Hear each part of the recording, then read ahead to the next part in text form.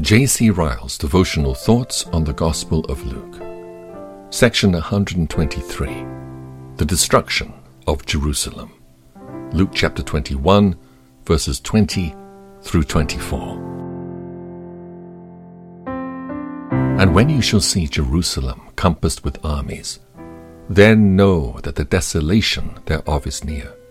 Then let them which are in Judea flee to the mountains, and let them which are in the midst of it depart out, and let not them that are in the countries enter thereunto. For these be the days of vengeance, that all things which are written may be fulfilled. But woe unto them that are with child, and to them that give suck in those days. For there shall be great distress in the land, and wrath upon this people. And they shall fall by the edge of the sword, and shall be led away captive into all nations. And Jerusalem shall be trodden down of the Gentiles, until the times of the Gentiles be fulfilled.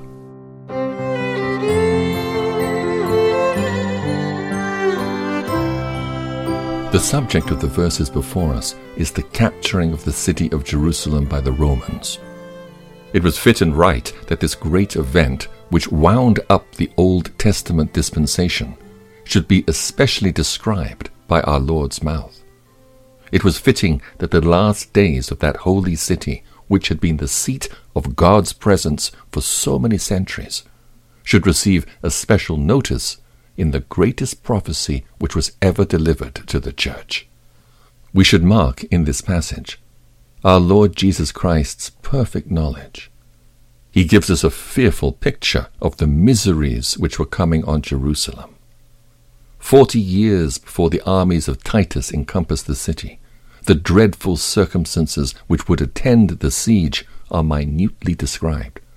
The distress of weak and helpless women, the slaughter of myriads of Jews, the final scattering of Israel in captivity among all nations, the treading down of the holy city by the Gentiles, are things which our Lord narrates with as much particularity as if he saw them with his own eyes. Foreknowledge like this is a special attribute of God. Of ourselves we know not what a day may bring forth. Proverbs 27, verse 1. To say what will happen to any city or kingdom in 40 years from the present time is far beyond the power of man. The words in Isaiah are very solemn. I am God, and there is no other. I am God, and there is none like me. I make known the end from the beginning, from ancient times what is still to come. My purpose will stand, and I will do all that I please. Isaiah chapter 46, verses 9 and 10. He who could speak with authority of things to come, as our Lord did in this place, must have been true God, as well as true man. The Christian should continually keep this perfect knowledge of Christ in mind. Past things, present things, and things to come are all naked and open to the eyes of him with whom we have to do. The recollection of the sins of youth may well make us humble. The sense of present weakness may make us anxious. The fear of trials yet to come may make our hearts faint. But it is a strong consolation to think that Christ knows all. For past, present, and future things, we may safely trust him. Nothing can ever happen to us that Christ has not known long ago.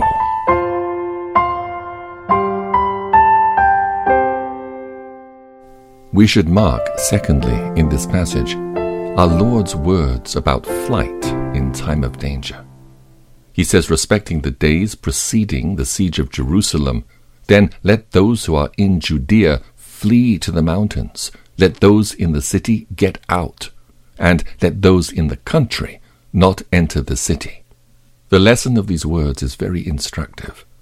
They teach us plainly that there is nothing cowardly or unworthy of a Christian in endeavoring to escape from danger. There is nothing unfitting our Christian profession in a diligent use of means in order to secure our safety. To meet death patiently and courageously if it comes on us in the path of God's providence is a duty incumbent on every believer.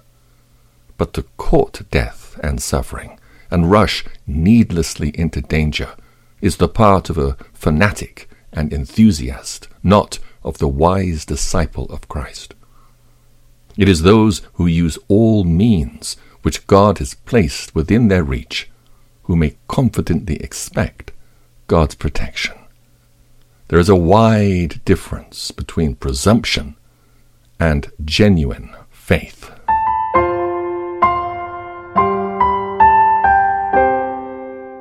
We should mark, thirdly, in this passage, our Lord's words about vengeance.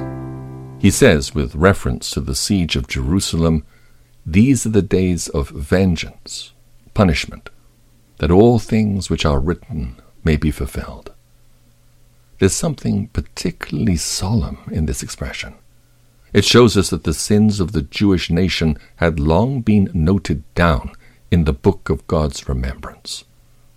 The Jews, by their unbelief and impenitence, had been treasuring up wrath against themselves for many 100 years. The anger of God, like a pent-up river, had been silently accumulating for ages. The fearful tribulation which attended the siege of Jerusalem would only be the outburst of a thunderstorm which had been gradually gathering since the days of the kings. It would only be the fall of a sword which had long been hanging over Israel's head. The lesson of the expression is one which we shall do well to lay to heart. We must never allow ourselves to suppose that the conduct of wicked men or nations is not observed by God. All is seen and all is known. A reckoning day will certainly arrive at last.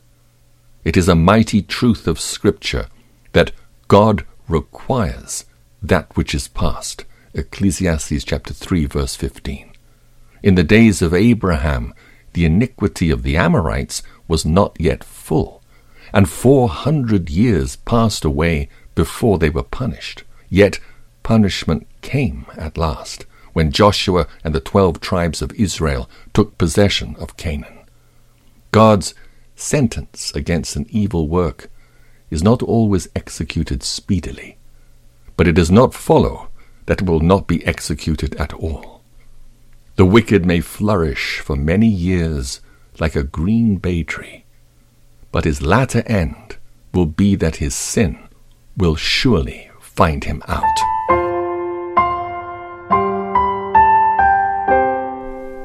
We should mark, lastly, in this passage, our Lord's words about the times of the Gentiles.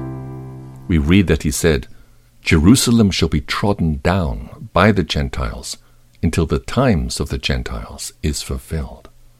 A fixed period is here foretold, during which Jerusalem was to be given over to the hands of the Gentile rulers, and the Jews were to have no dominion over their ancient city.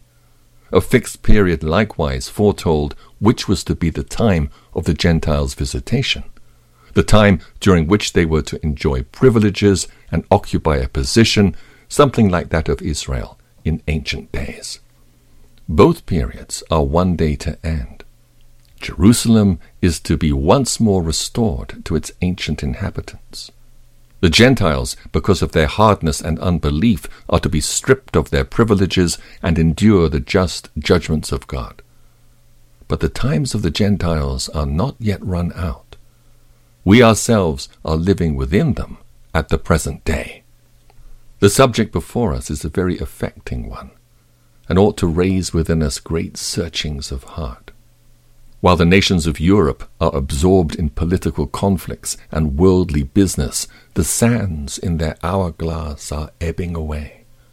While governments are disputing about secular things, their days are numbered in the sight of God.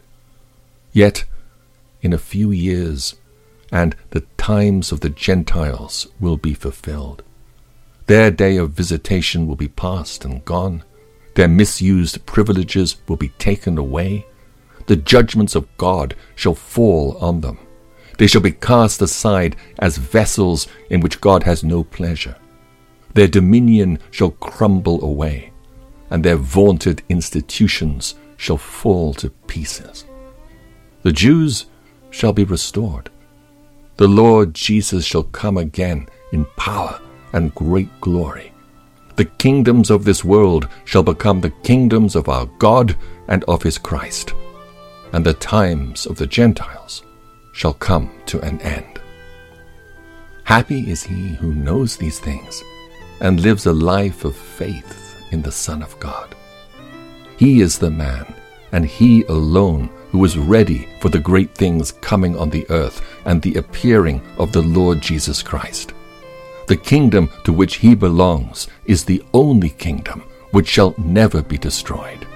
The king whom he serves is the only king whose dominion shall never be taken away. Daniel chapter 2 verse 44, chapter 7 verse 14.